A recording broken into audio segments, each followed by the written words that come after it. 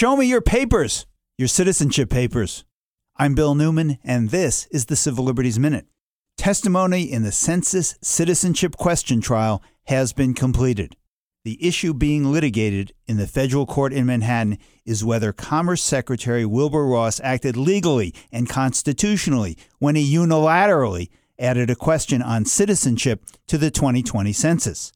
The plaintiffs, many civil rights organizations, maintain that Ross crossed the legal line and that the citizenship question will result in a significant undercount of non-citizens, including lawful permanent residents and minorities and immigrants, all contrary to the constitutional requirement of an accurate census every 10 years.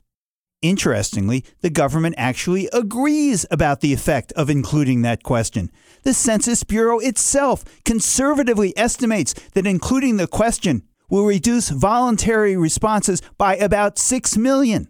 Nevertheless, the government says that the Commerce Secretary has the virtual unreviewable discretion to include the question for any reason he deems sufficient. Federal Judge Jesse Furman will decide the case soon, but his written decision will not be the last words on this case. Legal experts expect the case to go on a fast track to the Supreme Court. The Civil Liberties Minute is made possible by the ACLU because freedom can't protect itself.